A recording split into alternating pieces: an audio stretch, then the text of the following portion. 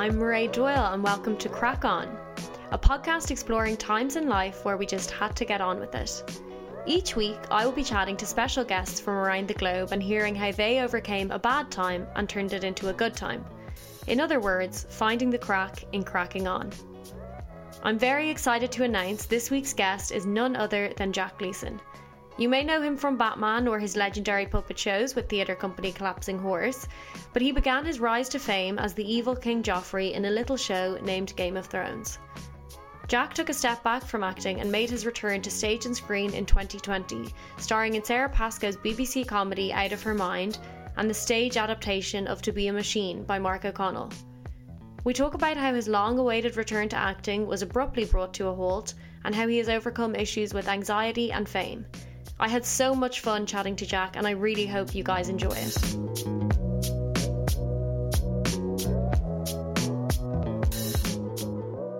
Jack Gleeson, welcome to the podcast. My first guest. Thank you. I'm so my God, excited. I'm honored. Listen, well, I mean, there were a lot of provisos, you know. You paid the money on time. Mm-hmm. And you sent me all the things that I asked you to send me. So I appreciate all that. Yeah, you're so welcome. Because it wasn't easy. I didn't make it easy for you guys. Do you want to just list 3 of the things that I sent you? Baby tiger, adult tiger, teenage tiger. Yeah, I pulled some strings, but I did it. Okay, let's get straight into it because, as you know, the concept of the podcast is Crack On, which is kind of my favorite motto in life. You know, when life throws us hardships or we have to overcome roadblocks or hurdles, we find a way of moving forward, but also whilst having the crack. And in preparation for today, I asked you to think about a couple of examples of times in your life where you feel like you had to crack on. So is there a moment that you're happy to share with us that you felt like you had to overcome that was not necessarily the easiest? I think so, yeah.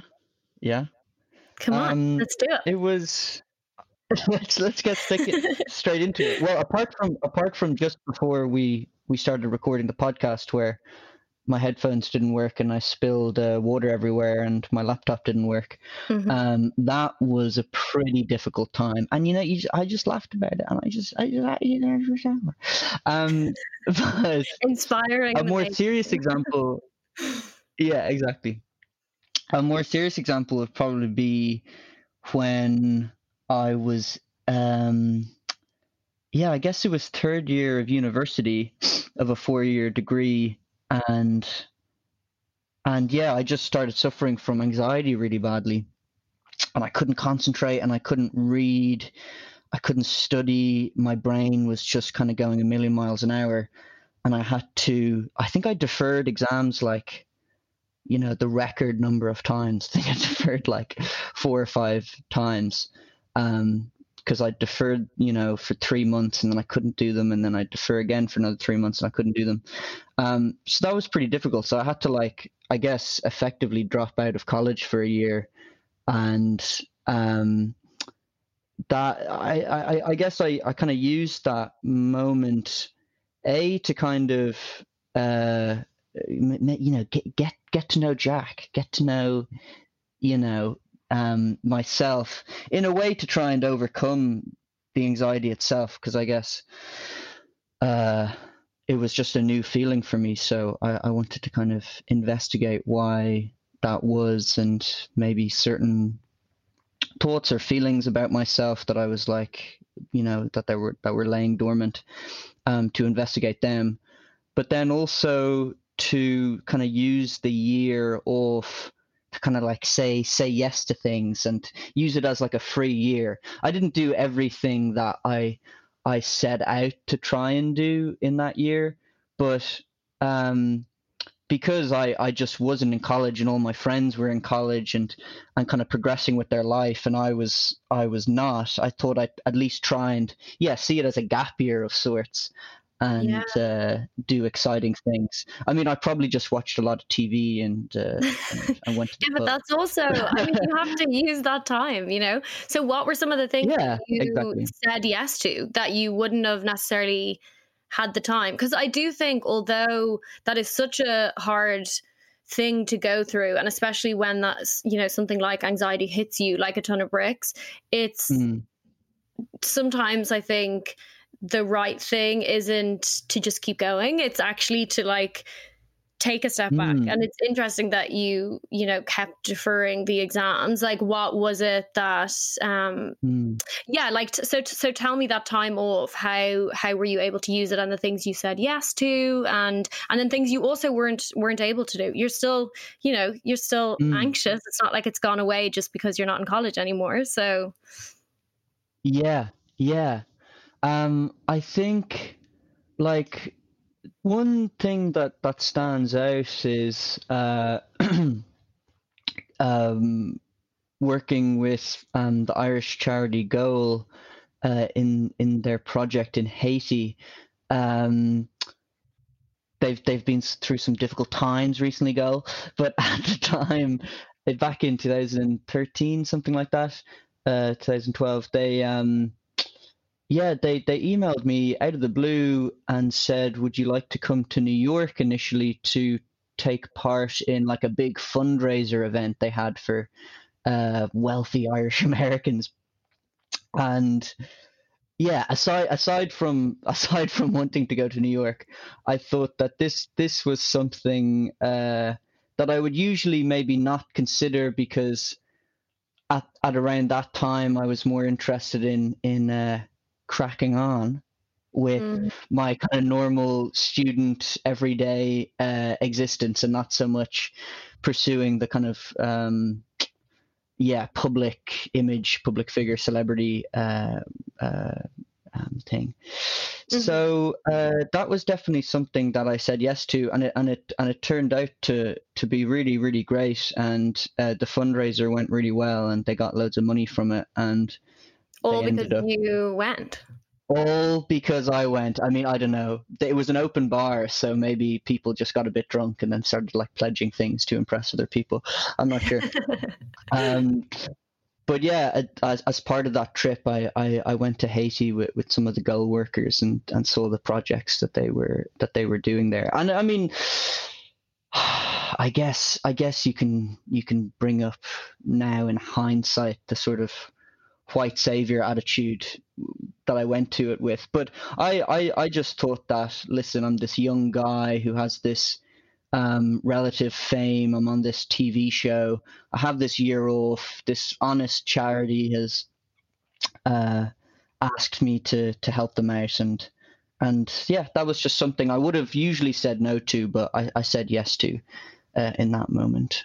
No, And I think that's so positive. That's a great thing to say yes to. hmm, And do you think that the kind of when fame came along, do you think it was around the same time that anxiety crept into your life, or do you think they're completely separate?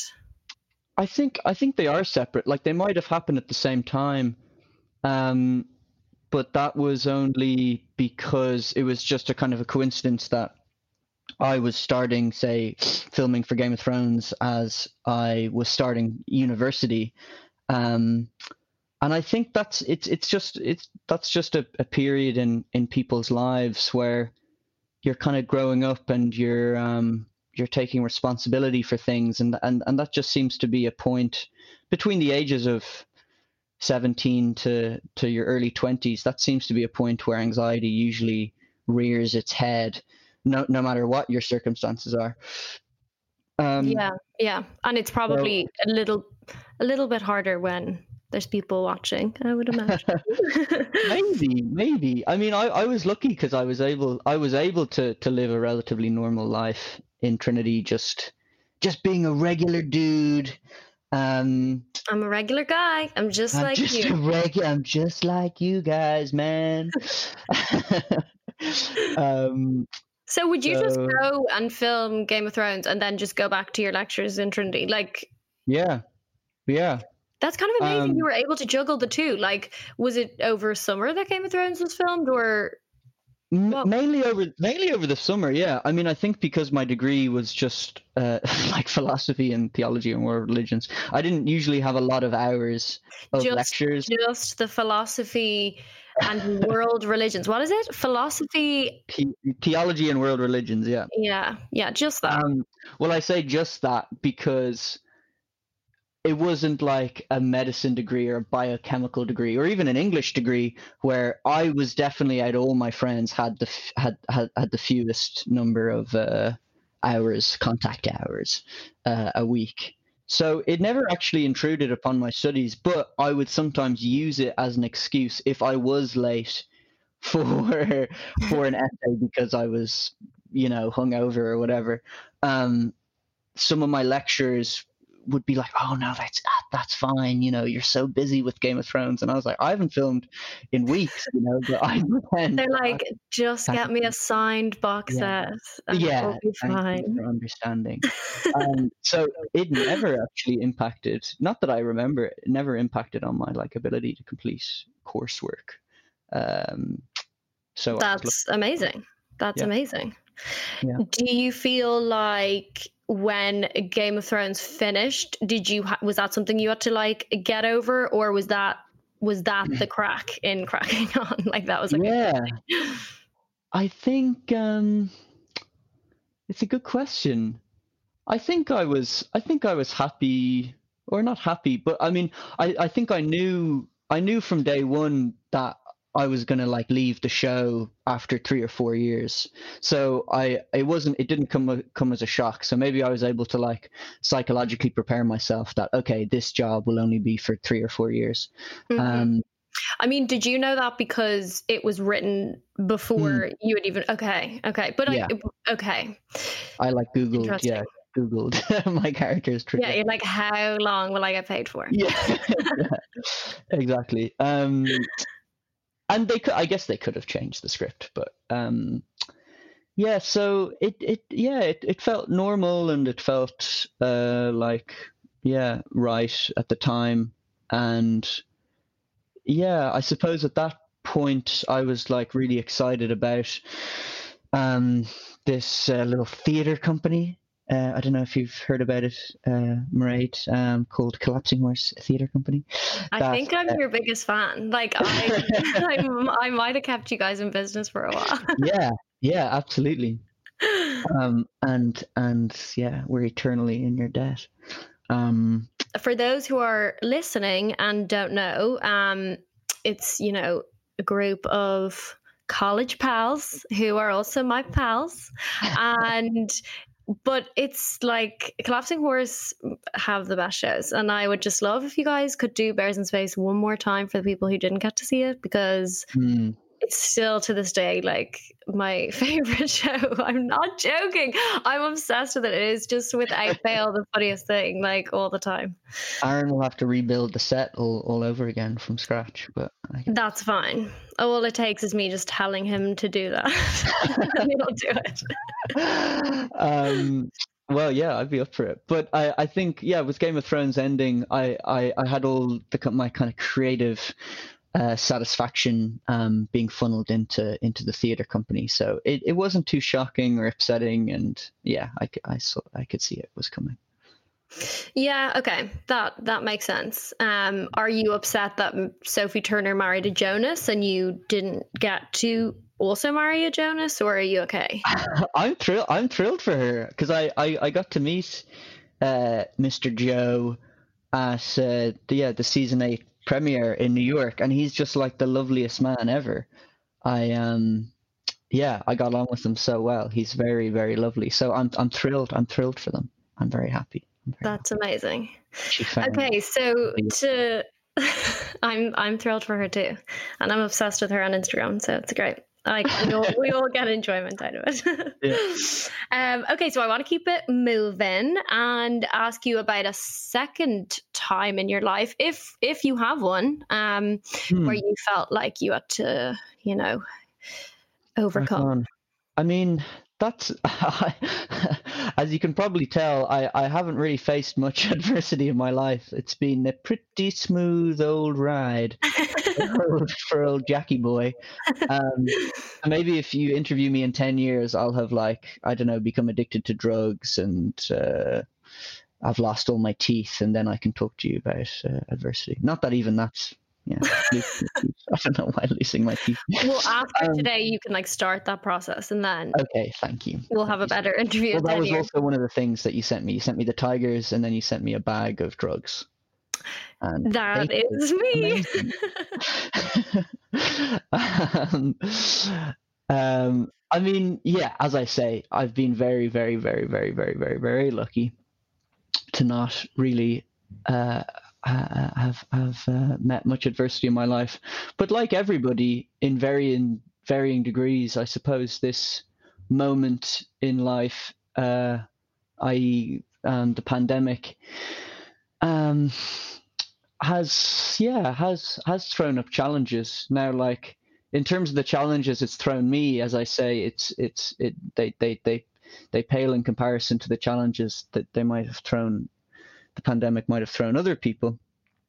But still, just like not being able to work, it's kind of difficult as a performer, as an actor, not just, obviously for remuneration, but just for like a sense of purpose. That's maybe like something to wake up for. Is like nice. Yeah, I think that's something I've struggled with, just having a sense of purpose. And how have I? Have you? Well, it's okay. Like, you don't always have to find, like, there's not always situations that have crack, like sometimes it's just a shitty situation. Yeah, like, I think I'm relatively like used to being a bit like aimless, because that's, I don't know, maybe I'm just like generally quite lazy, and I like kind of hanging out, and that, if I can, and so maybe I'm like already quite good at filling my kind of aimless days with You're making things. yourself sound like you just like walk the streets of London. Doing. I mean, that's not bad. I mean, yeah, walking is good. I do, yeah. My lovely girlfriend Roisin, she finds walking really therapeutic, and I find nature really therapeutic, but I don't know if I find walking really therapeutic. I like being in nature, but maybe like driving to nature or cycling to nature and then like being in nature. The walking process seems a bit tedious, but yeah, like doing lots of walks and cycles and baking and all the rest of the things that people have been doing to try and stay sane. But I think it's just about being patient and allowing yourself be frustrated whilst allowing yourself have gratitude for what you have. And I certainly, I have a lot to be grateful for, and I don't really have a lot to complain about. So that could sound a bit like 1998, peace and love, I love it. But I am very lucky, and that kind of makes me feel happy, and that makes me meet every day with joy, and I love that. I think that's so true as well, because even if, like you were saying, you've had like a really good life and you feel really lucky, I feel like no one came out of 2020 like unscathed. Like, we were all affected in some way, which is, I suppose, somewhat of like a really, really small positive in like a completely awful year, that like at least we were all going through it together, and it wasn't like a thing. Like, I think the worst part of going through anything awful is feeling like you're the only one that's going through it, like I feel like when you're like grieving in life, or when things aren't going your way, people always tell you like you're not alone, and that's just what you need to like remember. So I feel like that's a good example, because 2020 was like pretty awful for all of us. But I'm so glad you find the joy in every day. Like, that's the best thing ever. I try to. But then you kind of have the Irish thing of like, if you kind of complain that you feel a bit feckless or like bored, then my super ego tells me it's like, sure, everyone's feeling that, and like everyone, people are in a worse state of mind. So it goes both ways, but Yeah. I definitely think yeah, collectivism and feeling together with people can alleviate a lot of life stresses. Who do you think has come out of 2020 well, Doyler? Right. In terms of like Just like who's had a good 2020? I feel like who. I don't know, like politicians, like aren't they the only ones still getting paid? Yeah, that's a really good point. Yeah. Who has come out of 2020? Paul Mescal. Yeah, I actually think about that, and like I've heard him in interviews and he does seem like he's so happy to do all these like amazing, like James Corden and Graham Norton, like from his couch, which like is just so like, there's just not even like a downside of that. Like in my head, I'd be like, but I don't get to like fly to LA and meet all these people after I've done this big TV show. But he's like, oh yeah, it's just great. Like I get to do it from my couch. So even you would feel hard done by being interviewed by James Corden, even if it was on your couch? I'd want to be put up in a nice hotel. I mean, if I'm going to be interviewed, I might as well. Maybe because Paul said yes to the at-home interview, he'll be invited back and given a big suite in some fancy hotel. Yeah, he probably. I mean, I don't think this is like the end of Paul Mescal. Like, I think it's very much the beginning. So he's going to be fine. So basically, what I'm saying is, I don't feel bad for him in any way. That's fair. I don't really think like, is there? I mean, I'm going to be honest. Like, as awful as 2020 was, like, I feel like it was a nice year. What are like the daily things other than walks? Like, did you get into any TV shows that helped you kind of? Oh my god! Forward? Oh my god! I'm so glad I have a platform that I can talk about this show. It has just been taken off Netflix. It was originally produced in Spain. I don't know what production company. When you said it's been taken off Netflix, I was like, oh, Gossip Girl. But now I think you're not going to say that. Unfortunately, I mean, I've never seen Gossip Girl, but no, I want to hear the TV show. Okay, so it was. Well, my Spanish is terrible. Is it called Grand Hotel or El Gran Hotel? Grand Hotel, basically, big hotel, and it's a Spanish program, kind of like a telenovela version of Upstairs, Downstairs, or Downton Abbey. Okay. So it's about, or like I know the Mexican version is called like Hotel of Secrets. So it's like a spicy soup.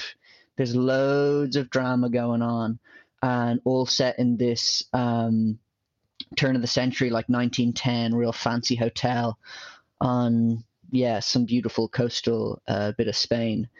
And let's just say that Julio is onto something. Let's just say that. Okay, so wait, if they just took it off Netflix, how am I going to watch it?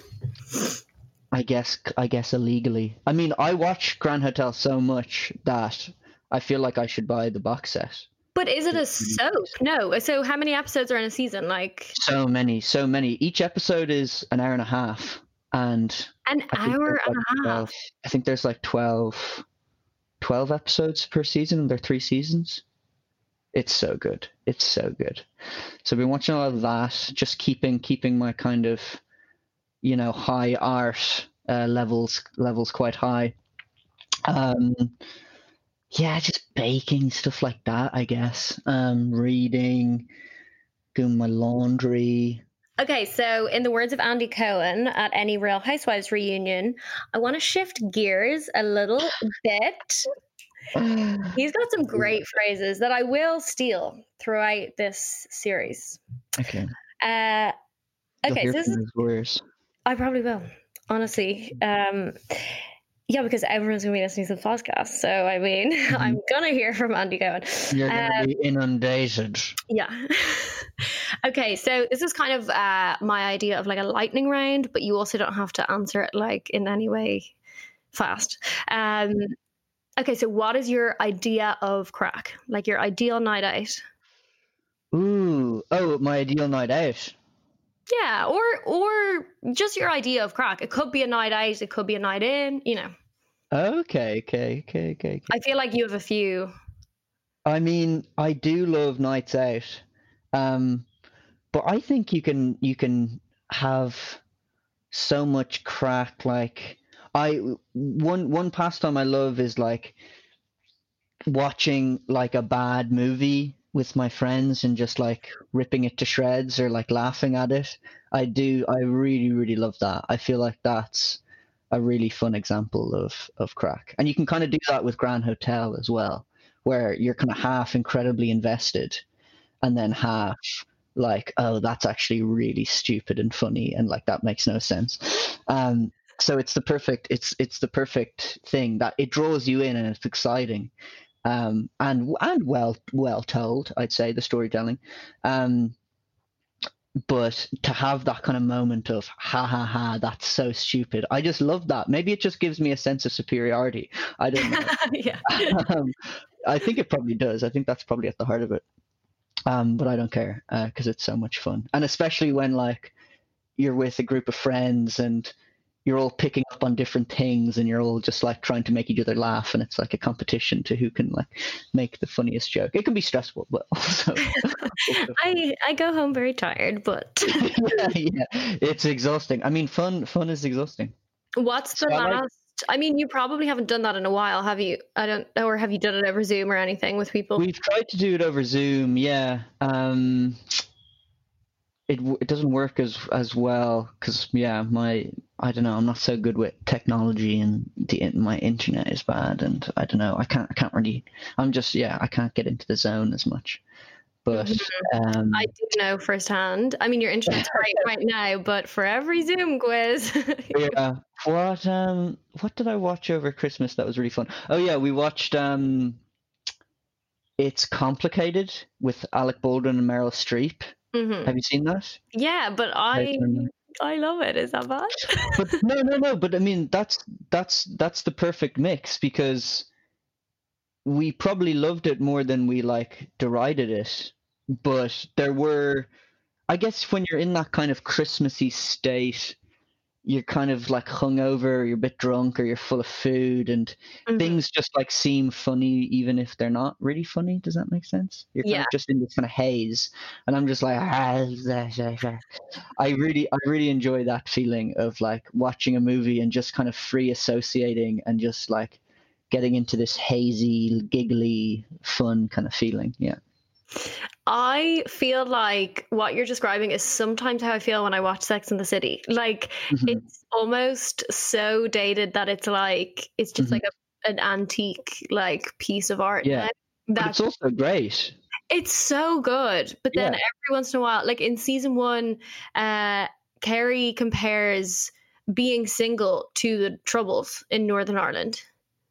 Like Can you remember the quote, or can you remember? she says something like, and It's that's amazing. when I realized the war on single people isn't that different to the war in Northern Ireland. We're on the same side. We're just fighting for different things. There's something like Oh I my thought God. that was like exactly it, but I know it's not. As I sifted through the rubble of my marriage skirmish, I had a thought. Maybe the fight between marrieds and singles is like the war in Northern Ireland. We're all basically the same, but somehow we wound up on different sides. Sure, it'd be great to have that one special person to walk home with. But sometimes, there's nothing better than meeting your single girlfriends for a night at the movies. And Oh my my God. jaw dropped, and I was just like, "How?" It's like it's And these. then it occurred to me, Yeah, it was just like the UVF. it's bad. Oh, it's bad, but it's so good, you know. And I Oh, think but it's City great. like Yeah. it's still a great show. I mean, a classic example, sorry to interrupt, but a classic example of what I'm talking about is Emily in Paris, which is written by Darren Star, right? Who wrote Sex and the City. And that's a perfect example of like, yeah, myself and my girlfriend, we couldn't stop watching it. Like it was all we could think about for that week of our lives. But it was non-stop like derision and laughing. And I don't know, it was just this kind of crazy chemical, experiment that just worked perfectly. Did you end up watching it? Yeah. Yeah, I watched it because of you guys, and then I ended up ordering a leather beret. I got too sucked in. I was like, so Yeah. I'm Camille, and Yeah.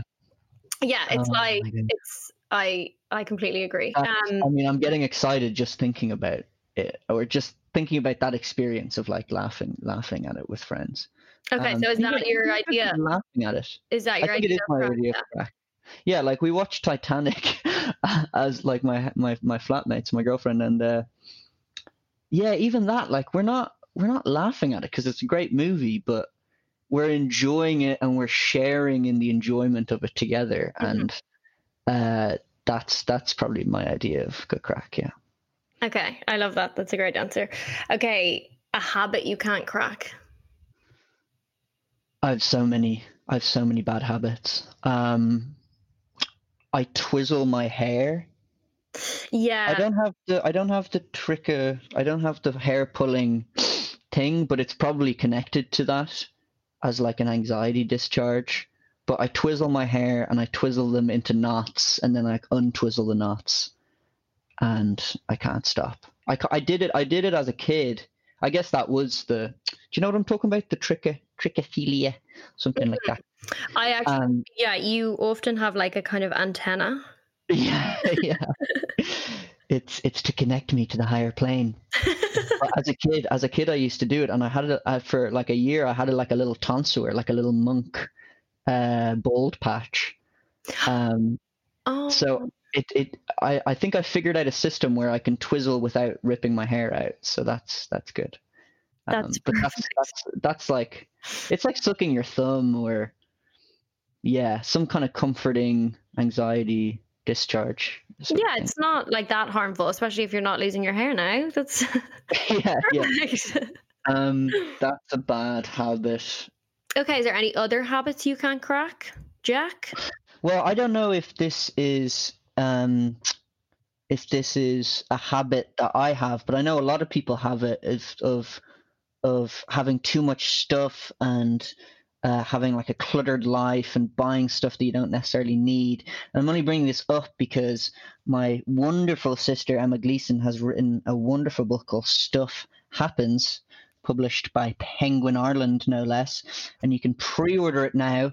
So get on your clickety-clack, get on your smart bob, get on your Android headphones, and pre-order Emma's wonderful book, because it'll help you save money, and it'll help the environment, and it'll help your brain, and it'll just make you feel way more chill. You know, she's not like a purist. She doesn't have this purist ideology about you have to live in like a white room with just a glass of water and a toothbrush.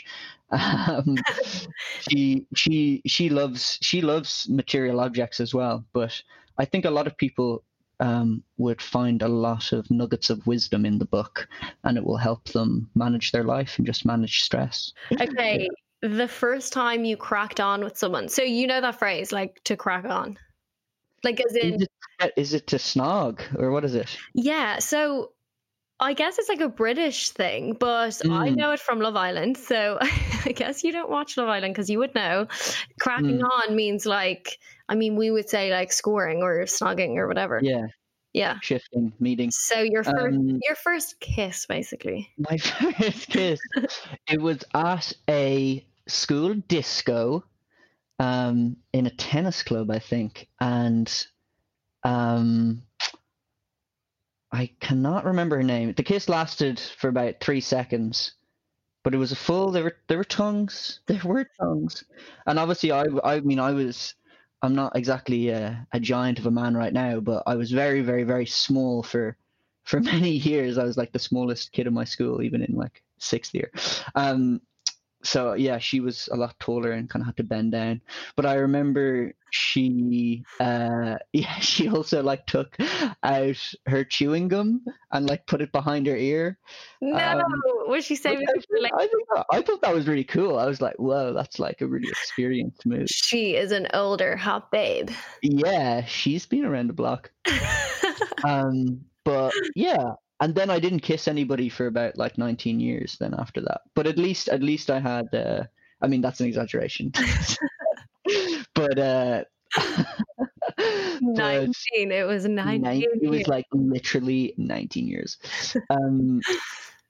But I you know, and that kind of frustrated me that like I wasn't cracking on with anybody really as a teenager.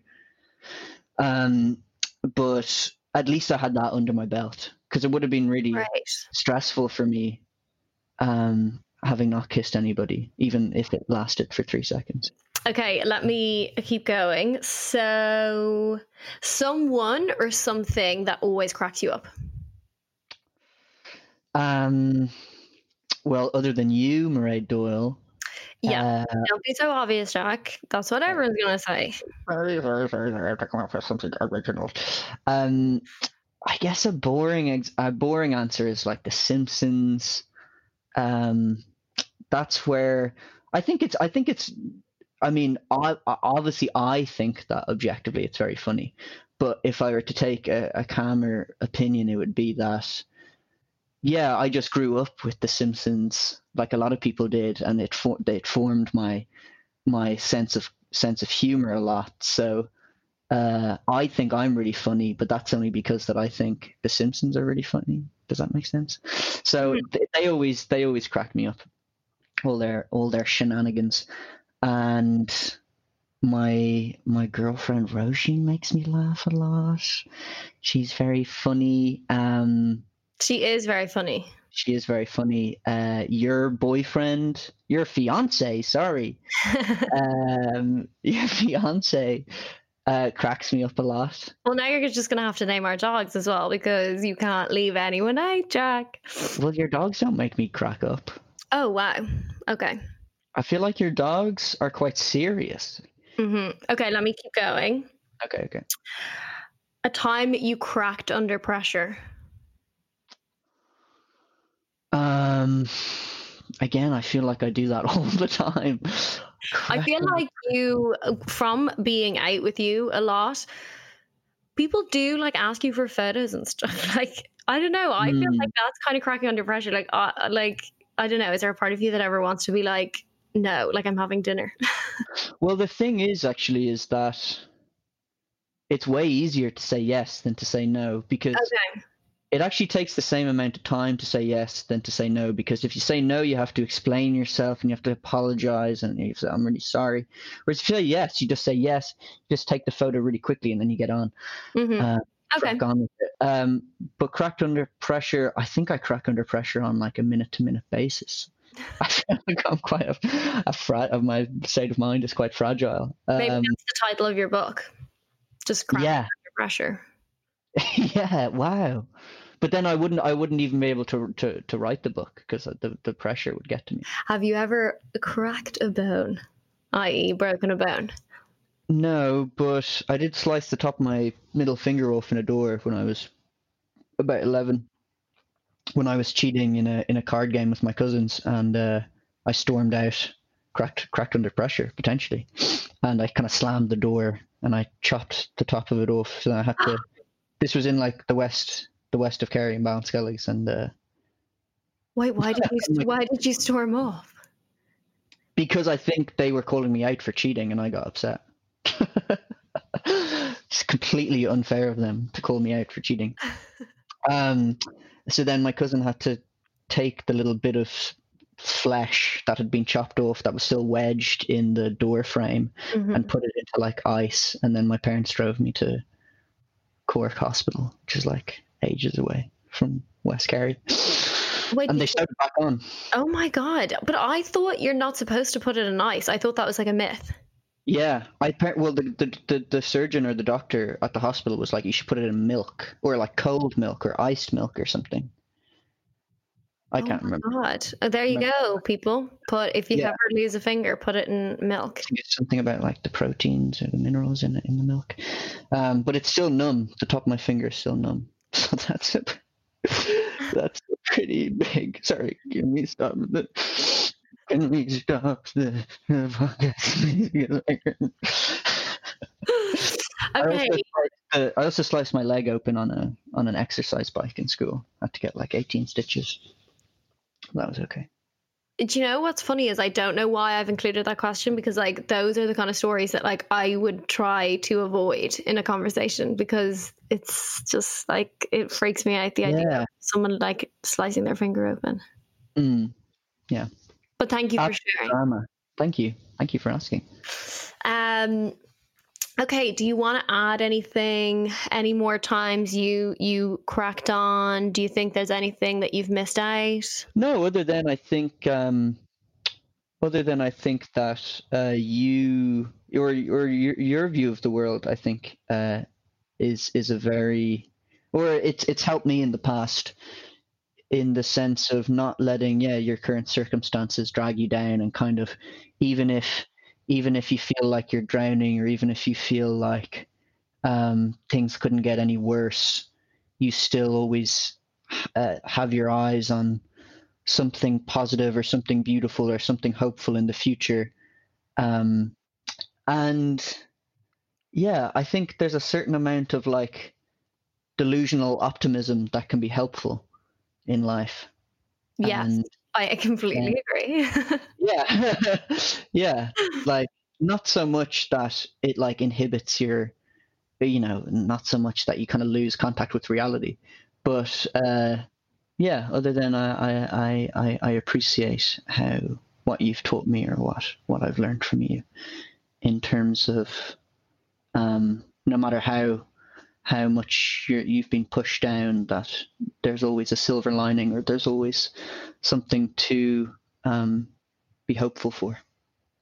That makes me so happy. That's actually how I feel right now as well, in terms of the world. I feel like there's something positive about being at rock bottom, It can only get better from here, like we're at the worst now, collectively. So I mean, a friend of mine brought up the possibility that we're not at rock bottom, which is, who is that friend, and why do they do this to me?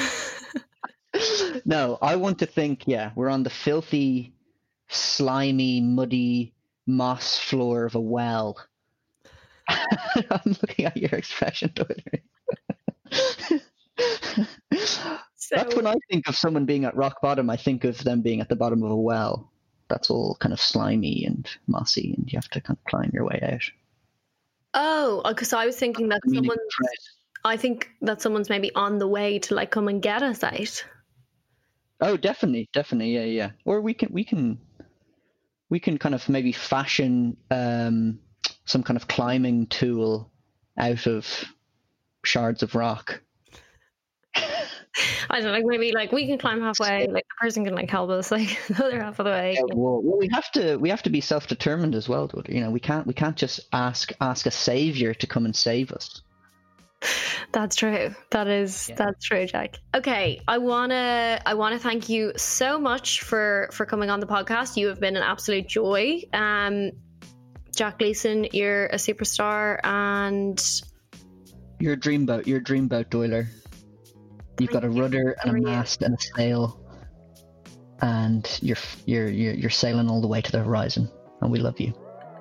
You're the best. Thank you so much. Thanks, Doyler. Thank you so much for listening to Crack On. If you enjoyed episode 1, I would politely encourage you to subscribe to the podcast and share it on Twitter, Instagram, even Bebo if you feel like it. Honestly, even if you didn't enjoy the podcast, share it anyway. Gift it to someone you love. Maybe they'll enjoy it. Go ahead and give it 5 stars on the podcast app, and stay tuned for more exciting guests coming up on season 1 of Crack On.